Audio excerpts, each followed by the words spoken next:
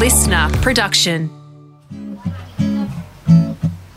Welcome back to episode 186 of the Howie Games, Part B, featuring a man you can hear on SBS as he dominates their fantastic cycling coverage. So good on the Tour de France. His name, of course, is Matt Keenan. Before we get to becoming the main man, I'm fascinated by... I've learned a few things about preparation, what works for me, what doesn't. And Tommy's printed out a document you kindly sent him, which has blown my mind. So before I get into the weeds of the document, so let's base this around a tour on SBS, Tour de France. So you said how many? What did you say? 160? 176. Okay, 176 riders. Before we get into the specifics of it, how much preparation, and it's an unfair question because you'll be developing it as you go, but how much preparation goes in the lead up to having enough information for the Tour de France to talk about 176? So people think 176 different riders. How much work are we talking? And do you enjoy it or do you hate it? Love it. And it's a 6-month build. A 6-month build? Yeah. So Tour of Oman, which is early in the season, for example, you're all in the same hotel. Or the Tour of Qatar, you're all in the same hotel. So at that point, I'm in with a chance to talk to the riders at breakfast and at dinner because the buffet and they're low-stress races. And you can talk to the team managers, you can talk to the mechanics. The mechanics give you great information because they don't have the colour stuff that you can't read on Wikipedia. So one of the things I did when I was commentating on my own is I put 3 dot points on the screen. Add value to the pictures, 1 point at a time, light and shade. So that's your mantra. That's my mantra. And the add value to the pictures is tell people something that they can't find on the internet. So you get that by having conversations with people and talking to them. So you've got to have something to say about every single rider at the Tour de France. And how are you physically taking this information down? What are you putting? Jotting down notes on the computer. Right. Yeah, and then building a start list. And that's what this is. Is this a start list? Yeah. So there'll be something there with a really quick reference to say about every single rider in the race. So anybody can end up in the breakaway, and you've got to have something to say about everyone that is in the race. And it's all sort of abbreviations. Okay, so let's run through this. So let's go with... what team we got? The crew from Jumbo Visma. Okay, Big Jumbo. Dutch team. Yeah. Okay, so Steven Krooswijk. Steven Krooswijk, 32. I presume that's his age. That's his age. 178/66. So 178 centimetres, 66 kilograms. GC Arctic Race 14. He won the Arctic race in 2014. Was it cold? It was beautiful. It's in Norway. Saint Swiss 11, in brackets, only 2 wins.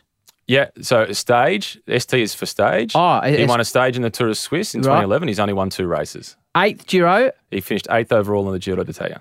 7th Giro in 11, 7th in the Giro in 15, 4th in the Vuelta, so the Tour of Spain 18, 5th in the Tour de France 18, in brackets attack Alpe d'Huez. Yeah, so he went on this long range attack on the stage to Alpe d'Huez and he got caught near the bottom of the climb.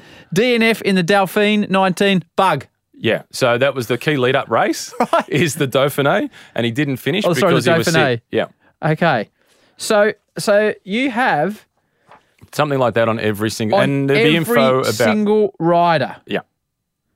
What happened to number 86, Tony Martin, ST, stage 4, 15, PAV, on Trenton's bike? Yeah, okay. So in stage 15, so that's... that was You're a stage... a lunatic, mate. That was... So Tony Martin, he's a 4-time time trial world champion. Yes.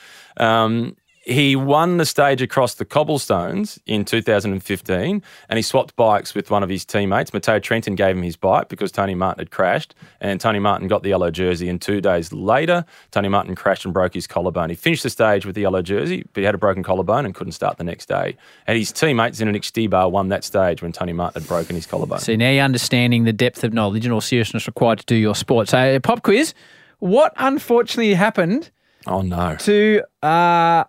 rider 176 from the Total Direct Energy team. This is an obscure team, by the way. Okay. Rain Taramay. Something unfortunately happened to him in the Tour de France of 2011. Oh, so Rain Taramay's from Estonia. Right, yes, he is. Yeah, he previously rode with Cofidis. Oh, he got hit by his own team car. He did! He did, unfortunately. And Rain. he was on target for the white jersey right. too. He got hit. Yeah. So this is, I'm... But the bigger challenge, Howie, is rider ID. Well, I want to get to that. Before we get to rider ID. So it's enjoyable for you? Yeah. Okay. So you enjoy the 6-month work to get all this information here? Okay. Absolutely. So then when, as you mentioned, the great skill, you've got a breakaway, a guy coming on and off for 2 hours, you've got basically 2 lines about him. Yeah. So then do you just combine with your expert and your general knowledge just to, how do you flesh it out for 2 hours when nothing's happening? Okay, well, let's pick one. Okay. Actually, you pick a team Okay. and one of the riders lower down the list. Righto, so we He's won't in the breakaway and he's on his own. A movie star. Yep, who we got? My man, Nelson Oliveira. Yeah, okay, so he's from Portugal. He's He's been the 30-year-old. multiple Portuguese national time trial champion. Yep. Who was the team leader that year? Was it Nairo Quintana? Quintana, the famous one. Okay, so we've got Nelson Oliveira in the breakaway. Yep. So there, I'm talking about Nelson's results and the fact he's a really strong time trial, so that makes him a dangerous guy to be in the breakaway. And here are some of the results that he's had at World Championship level. For Portugal, they're really famous, obviously, for their football, but they do love their cycling. Rui Costa, who was the world champion in 2013, he's Portuguese. He won Athlete of the Year in Portugal ahead of Cristiano Ronaldo a couple of times. So you've got a few things to talk about, given the fact that this guy, Nelson Oliveira, is from Portugal. And you talk about the last time that a rider from Portugal at this point had reached the podium in the Tour de France was in 1979, and that was Joaquim Agostino. So you can talk about some of those historical things within Portugal. What about your recall? You've gone back to 79 and Joaquim Agostino. So then also, but why is he in the breakaway? So you've got to add value to why is he in the breakaway? Yep. Well, he's in the breakaway because that takes pressure off the rest of the guys that are there to support Nairo Quintana. This means that nobody else from Movistar is going to have to put their nose in the wind. It's other teams that are going to have to chase. So the rest of the Movistar guys, they get around Nairo Quintana and make sure that he is well protected. So it's when we get down to the back end of the stage, Quintana is fresher and he's going to have an extra teammate for support potentially because none of his other mates have had to do any work. They've been sitting in the peloton and Quintana's rivals have been the one doing the chasing. It's a phenomenal description of what's involved. But before, I want to talk to you about a day commentating at the Tour. But then you mentioned ID. So as you mentioned, the days of blokes with the material hats on and hair flowing at the back. Now you've got 8 members of the team. They've all got their sunglasses on. They've all got their helmets on. They've got the same colour socks on. When pushes, so if I commentate the footy or the cricket, typically I'm in venue. You're in venue, but you are at the hands of the production team because, so Matt's not watching the race live, you're watching a monitor, and we'll get to where that is. So then how do you go about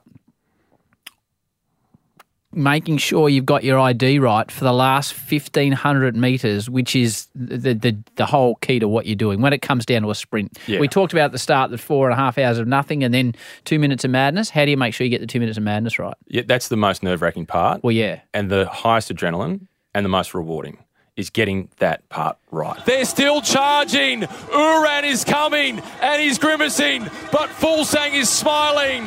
Has he smiled too soon? They're on him. And Warren Barguil is still in with a chance. Here comes Rigoberto Uran. Bardet is coming. It's Uran. It's Barguil. Barguil is coming. Photo finish. Barguil. They're calling photo finish. So you know everybody's role. So it's a sprint stage, for example. And let's look, Mark Cavendish, when he was at his best, you know what everybody's role is. So you know when there's a breakaway up The Manx Missile. The Manx Missile, 34 stage wins at the Tour. When there's a breakaway, there's going to be somebody from his team that's going to be contributing to the chasing. So we know it's not Mark Cavendish because he's the protected rider. We know it's not Mark Renshaw because he's the last guy to do the lead out for him. And we know it's not Tony Martin because he's the second last guy to do the lead out. So who else is on the team? Well, they've got Tony Martin. We mentioned Bernie Eisel. Mick Rogers is on the team as well. He's going to be saving himself for the mountains. They've got Marcel Seberg maybe. He's the most. So you've eliminated 5 or 6 that it's not. So then you get it down to 1 or 2 that's going to be on the front. But there could be 8 different teams in the sprint at this stage. Yeah, there is. So we worked out who's doing the chasing early.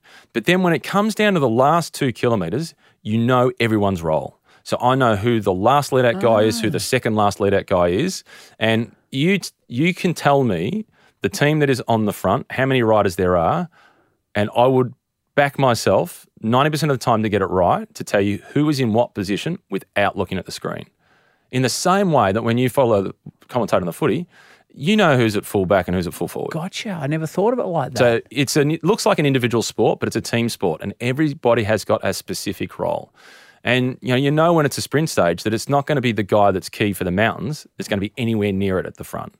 It's only going to be the guys that are repetitively up towards the front. Are you looking for anything like say I will watch a lot of F1. So in the onboard camera, they'll have just the tiny top of it, they'll have a fluorescent green sticker or a fluorescent orange sticker to differentiate between Verstappen and Perez or Hamilton and Russell. Is there anything you can physically look at on a bike? Yeah.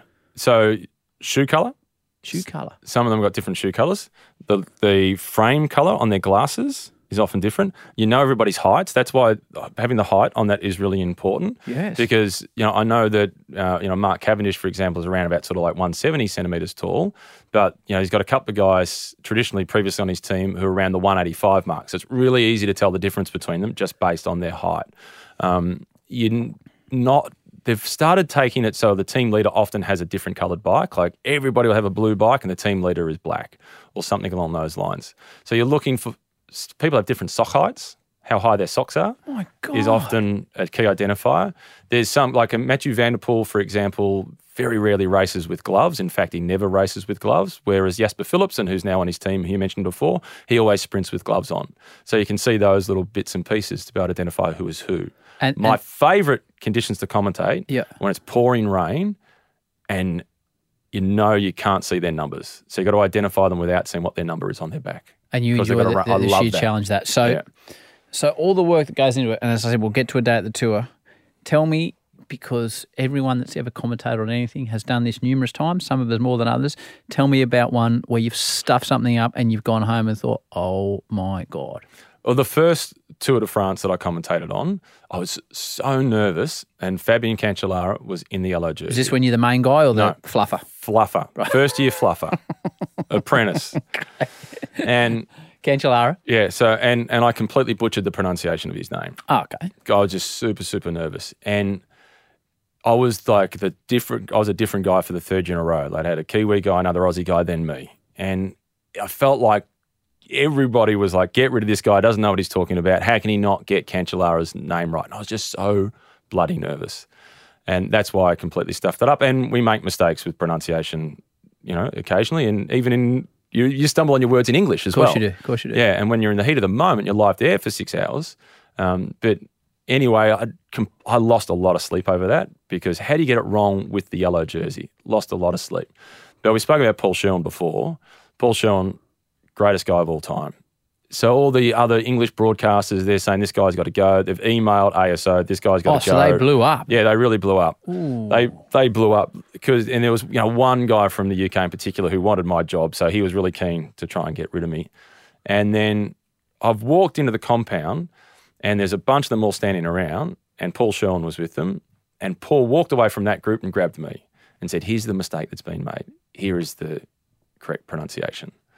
I know I got it wrong. I was really nervous. And he just said, say it, Cancellara. Say it, Cancellara. Great. So I've gone off. I've gotten prepared. And I'm sitting there. I'm about 5 minutes before I go on air.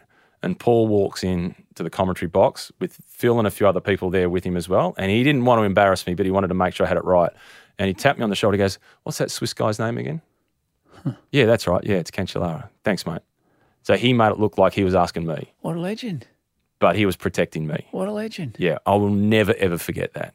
And he died in December of 2018, and he is one of the greatest human beings I've ever come across. And at the time when he died, and I thought, oh, man, I've lost one of the most important people in my working life. And he set the benchmark and the role model for me to follow and how I want to be with others. And I thought I was special in the way he treated me. But then you saw the outpouring from so many people that had stories just like mine and more significant than mine about that guy. And yeah, he is an amazing human being. That sticks with me the most. Not so much from the mistake I made, but by how somebody responded to it who could potentially have me take his job. Well, it's sliding doors, isn't it? Yep. It's like sliding doors. If you get overturned in the meeting, then you're not. Correct. Who knows what's happening? So yeah. The tour this year, post-COVID, you'll have events that you don't go to, and you'll be here commentating European events like you're talking about now in the middle of the night. So the Tour de France, I'm always fascinated by this. And from a broadcast perspective, what time does a stage normally start? It normally starts around about midday. Midday. So the objective is, you think about it from a timing perspective, the objective is to have the stage finish and all the presentations wrapped up and the broadcast end at 6 o'clock. Going to the news. Going to the news. Okay. So how long the stage is determines what time it starts, so because we're always aiming for the same finish time. Gotcha. So if it's a short stage, it might start at 1 o'clock. If it's a long stage, it might start at 11 o'clock. And so are you physically based? It must be near the end of the stage so you can whip out to interview people. We're on the finish line. On the finish line. So we're in these portable trucks. How do you get there? Drive. So we're in the car, we're driving ourselves there. So I'll take you through it. So from the morning, get up, I try and go for a run every now and then, have some breakfast, normally leave the hotel at about 8:30, 9 o'clock, like to get to the media compound 2 hours before the stage starts. To do any prep or just so you can relax? Both. Okay. Do prep, relax, make sure I've got a bit of food, those sorts of things. And we've got no ad breaks either. So you want to make sure you're pretty close to the bathroom, or know where the bathroom is. Oh, so you're in the whole time? Yeah. When I used to commentate on my own, I did the Tour of Spain on my own start to finish. The whole stage? Thing. My strategy would be to go into the commentary box dehydrated. So you didn't need a wee halfway through? Yeah, correct. So anyway, back to the day. So we get to the media compound. It's about 2 hours before the stage starts. Get myself organised in the commentary box. Check all the various news feeds to see what other information you can find out that you didn't get the night before. And then the commentary tribune, it's a mobile truck that goes to the stage finish every day. Down the bottom is all the TV commentators. Upstairs, it's double-decker truck. Upstairs is all the radio. How many different broadcasts would there be, do you reckon, the tour? Roughly? 20 to 25 different nationalities. Okay. Wow. So then I walk along the commentary tribune. I talk to the Norwegians, I talk to the Danes, I talk to the Belgians, I talk to the French guys. I talk to all the different nationalities about any news for the riders from those countries. Like an info, and then you tell them about the Aussies, presumably. Yeah, exactly. Yeah, and that's normally how I couch it. I go in saying, did you hear that Michael Matthews has done, or Ben O'Connor has done this? Or, I give them some information about an Aussie to start that conversation. And then they give me some information about what's happened with one of the riders of their nation. So that gives you, again, add value to the pictures, stuff that you can't find necessarily on the internet.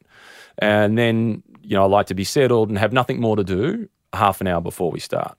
In addition to the race preparation, we've got the touristic guide, which is one of the biggest parts of the job. I love this bit. This is when you start talking about a cathedral from 752. Correct. So we've got a book that has been put together by a group of people that's been 3 months going around the course of the Tour de France. And so people have to understand the tour, it's a different route. So it could be the only time a stage ever goes through this village. That's right. So you want to get it right. Yeah, that's right. It is. This one dates back to the 15th century. As you can see, you can go there, stay overnight, enjoy the restaurant as well. Ancient Languedoc country house. And the name of the Chateau de Calmels, was the name of the family, in fact, that originally built this back in the 15th century. So I go through that historical guide, and I go through this at night and in the morning, and I have a highlighter on all the key points about the Église Saint-Martin or the cathedral in Foix, whatever it may be, and I've got the history of that. And the book is written in the way that at 144 kilometres to go, there is this, war memorial cemetery from the Canadians that fought in the Second World War. There's this many people buried there. It was a result. And is it coordinated through the broadcast that that the director is going to show that? Yeah, I'm pretty confident the director's going to show it. So he's operating off the same book? Yeah, he's using the same book. And the director is in there looking at the artistic stuff, and he's got a former rider telling him we can't look at the chateau now. We've got to get to the race. Okay. So there's a creative director and a race director. A race director. And they work together. Fascinating. Yeah. So I go through that book and make any additional notes and look for anything maybe to link in back to something that's happening in Australia. They've even got a tennis court in the backyard, a couple of tennis courts there for those that come and visit and stay overnight. The court's back at home at McLeod Tennis Club, and I'm dying to know the result from my team on Saturday in the pennant against St Mary's of Greensborough. Well, if you weren't there, they probably did pretty well. Fair chance the team was strengthened by my absence.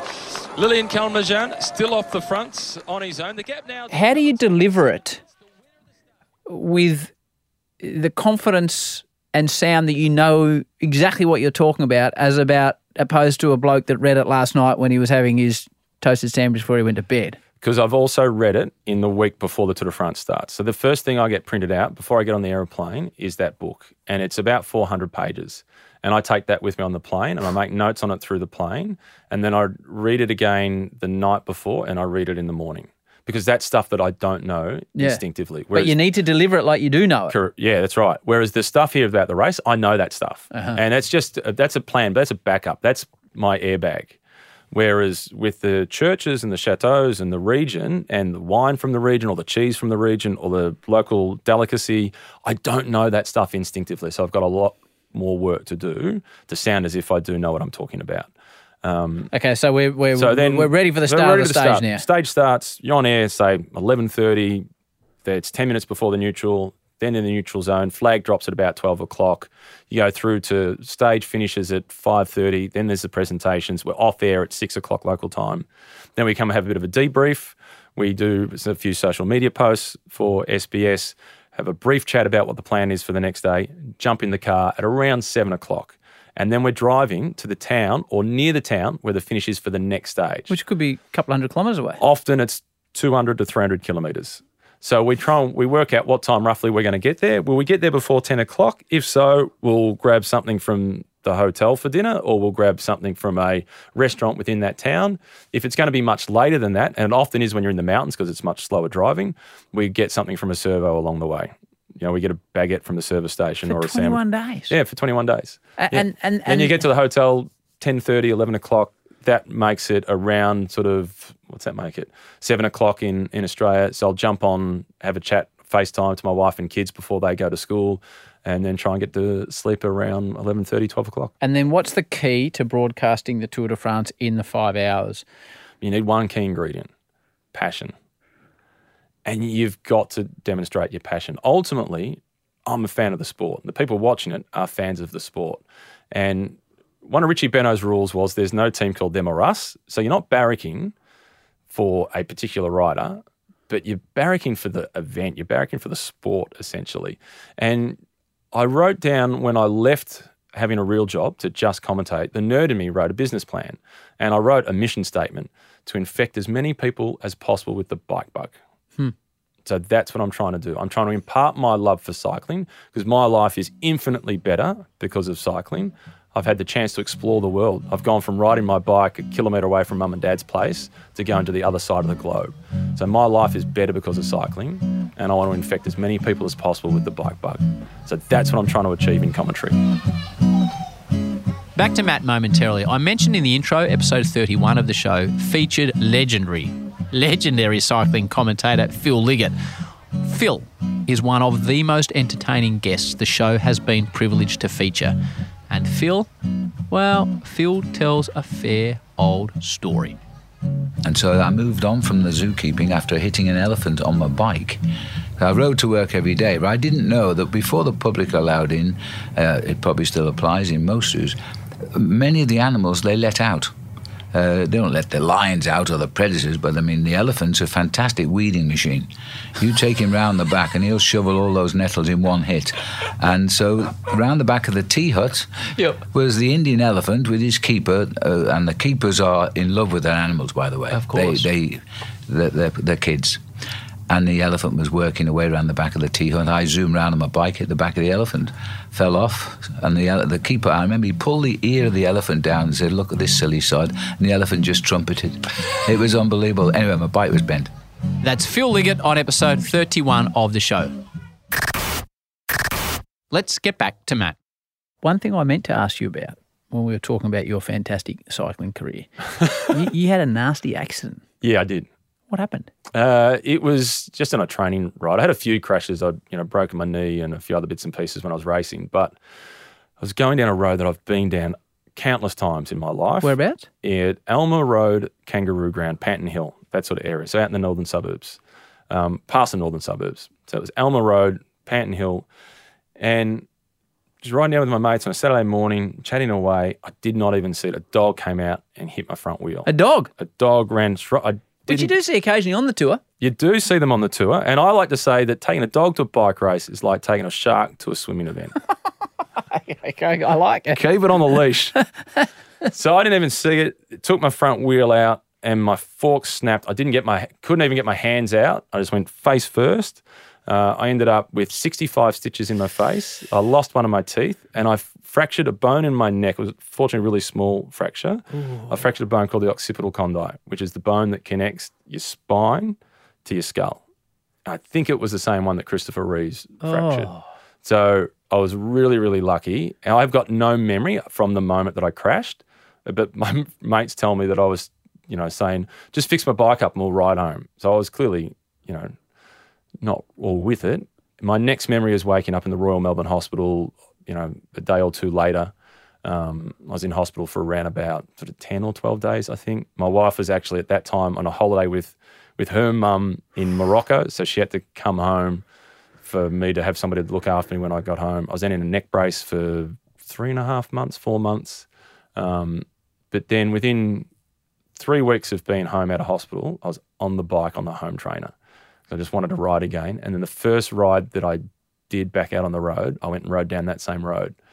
And then as we were about to turn left onto Elmer Road, a car came past us with a dog barking out the back. And all my mates who were with me that day, were with me on the day that I crashed, that were just silent.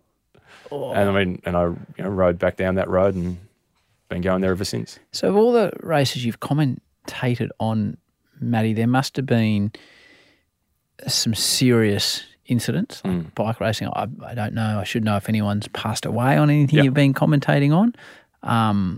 How do you handle the disaster situation when you're live on air? Like, you're a little bit in your sport a slave to the director as to what he does and doesn't show. How does that situation unveil itself in the box? It's really hard. So in 2011, I was at the start of this last stage of Paris-Nice. It was pouring down rain, and I was looking for someone to get under shelter, and I got under shelter with this Belgian guy, Walter Whalen, who rode for the Leopold Trek team, which was the team of the Schleck brothers.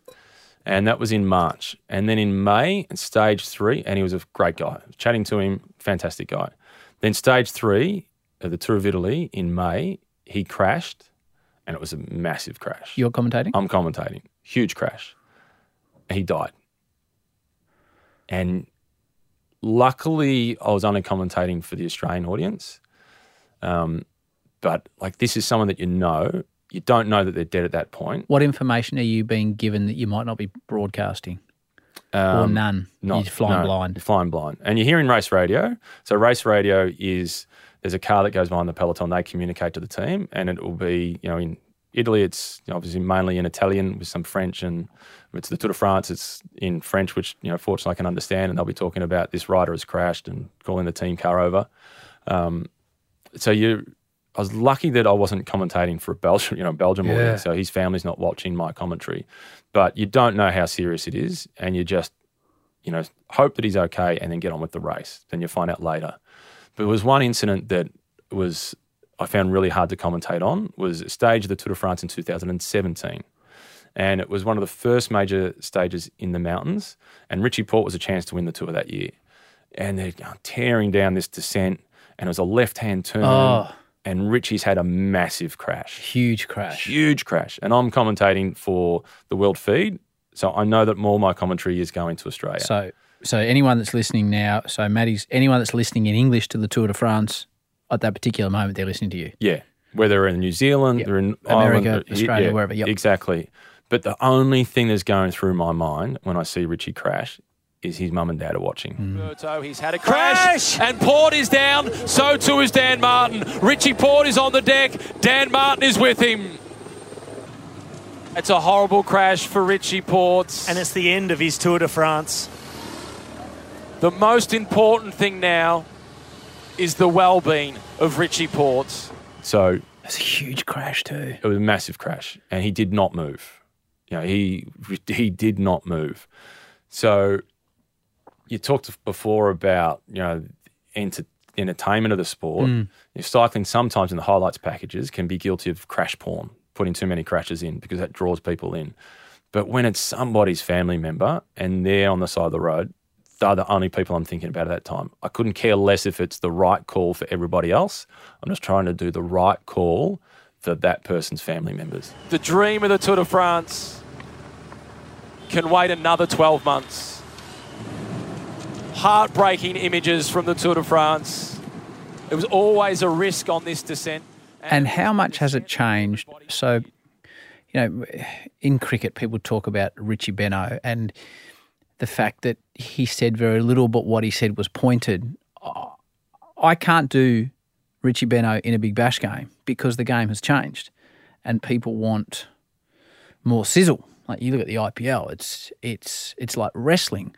So how do you balance up calmness and description to a bit of sizzle, like some entertainment? Because now I can't just watch the Tour de France on a Thursday night on SBS. I can watch 19 things on Netflix or on whatever else it is. It's a competitive market. Yeah, it is. So do you have to bring more entertainment than those that followed your path before you did, or no? No, you've still got to do your own thing, but brevity is really important as well, and choosing when to not say anything.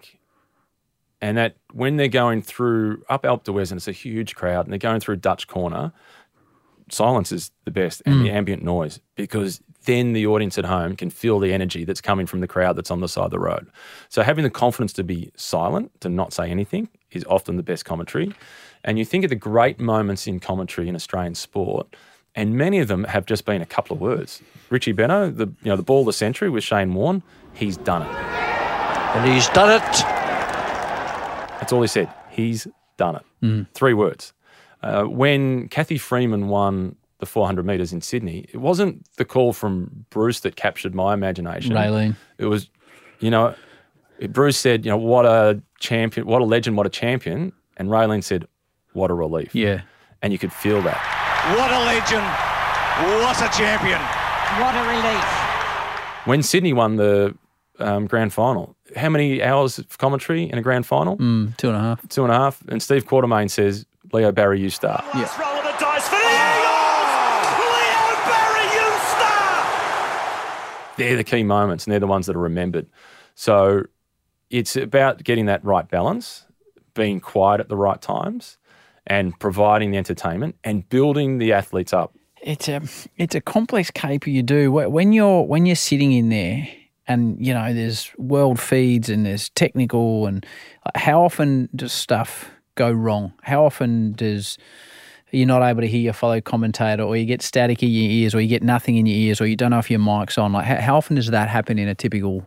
Because I would imagine piggybacking off all these different feeds on the other side of the world, this stuff must happen a bit. Yeah, it does. It happens quite regularly. And the weather has a big impact on cycling as well. Yeah. So they have 5 helicopters, when 3 of them have got cameras in them, and 2 of them have got, trying to relay that image. There's another aeroplane that's flying above them to bounce that image around the world. There's 5 motorbikes out on the road as well. So there's one at the front of the peloton, one at the back of the peloton, one going for the breakaway, another one in case the peloton splits up as well. And then once you get into the final few kilometres, there's fixed cameras also. So there's a lot of stuff that can break down. And sometimes Mother Nature just wins. There was a stage that I can remember vividly doing into Andorra in the Volta de España in 2008, and it was pouring down. And for the last 60 kilometres, there was no images coming in from the race. No pictures? No pictures. It was just a picture of the finish line. So it was the camera that was at the finish line. So I was calling for 60 kilometres worth, and it was more than it would have been about. Are you by yourself still? I'm by myself. So it was around 2 hours. And is there a timing monitor? There was a timing monitor, but they're all in a bunch. And there's just there's a text update every now and then of what's happening within the bunch. So it was a one-person podcast about that stage. And then the first I saw the riders was when they came around the corner and they were sprinting for the finish. And I remember it vividly. Alessandro Ballan won the stage. And then later that year, he won the world title. And it was in the pouring rain. There was another one where at the Tour of Spain, after the stage had finished, I'd do this 26-minute highlights package that would be commentated live as it was going out on the satellite. And I was commentating, and then the screen went blank. And I'm hitting the talk back, and I don't speak Spanish, and they didn't speak much English. I'm talk, hit the talk back button. This is Matthew. No pictures, no pictures. Talk. This is Matthew. No images, no pictures. Nothing, no response. Like the director's not even hearing me. So I pull my phone out, and I talk, hit the mute button. I ring the guy from the race organisation, Jorge, who went to university in Miami, speaks perfect English. Jorge, this is Matthew. No pictures, no images. It felt like it was about an hour, but it was probably about a 3-minute block here. He opens up the door to the commentary. He goes, no pictures. So what had happened is one of the guys working on the truck started packing up and pulled the plug out. But the images were still going out, and so was my audio. And they popped the plug in. There was 3 kilometres to go, and I called the end of the stage. You've seen a lot of cyclists evidenced by these notes. Who's the best? Who's the best you've seen?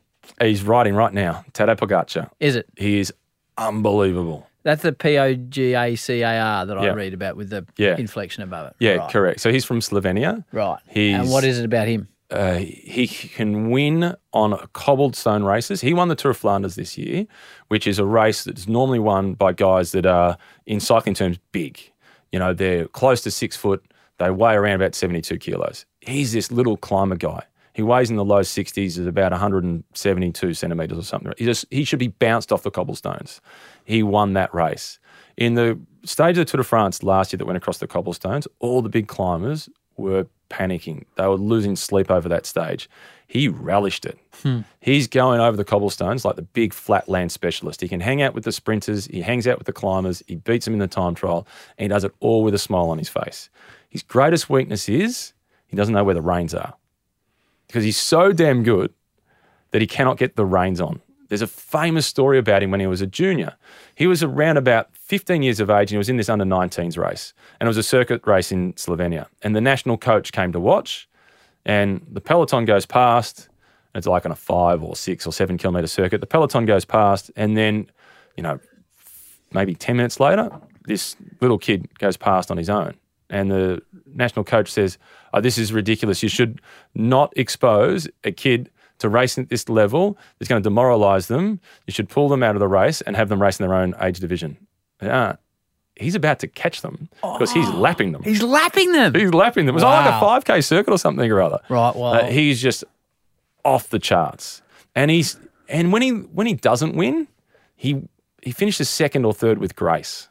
His worst ever result in a tour in his whole career was his first one. It was at the Tour Down Under in 2019. He finished 13th. That's his worst result.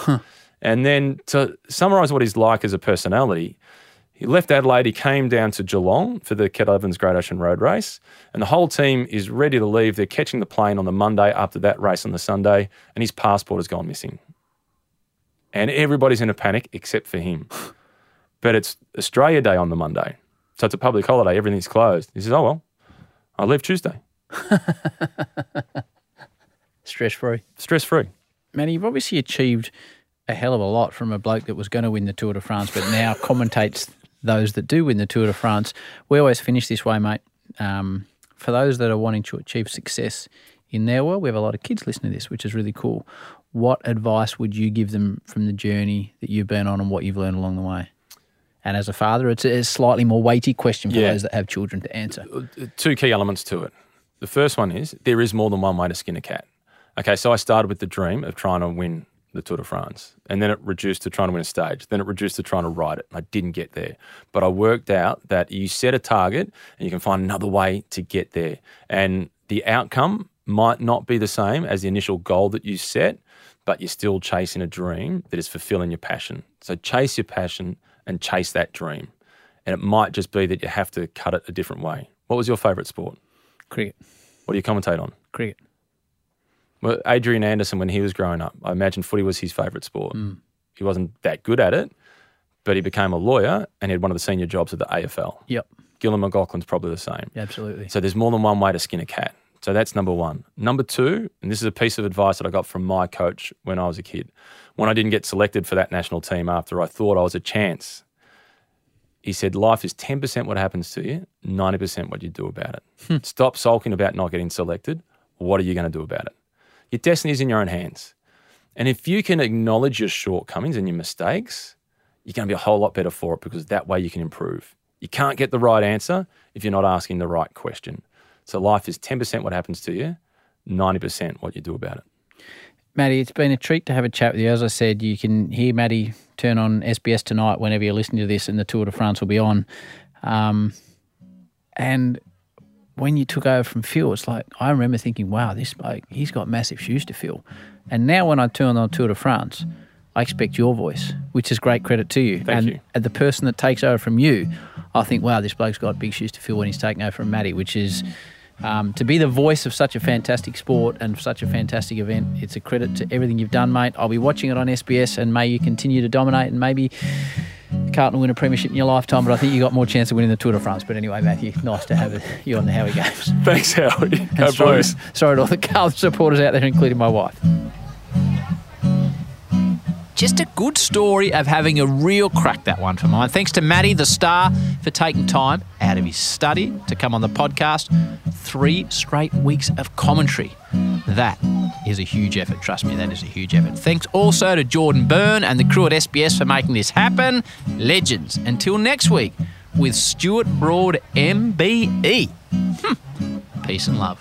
And we can do it if we try.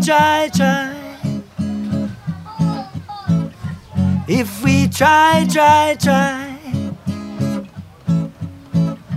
If we try.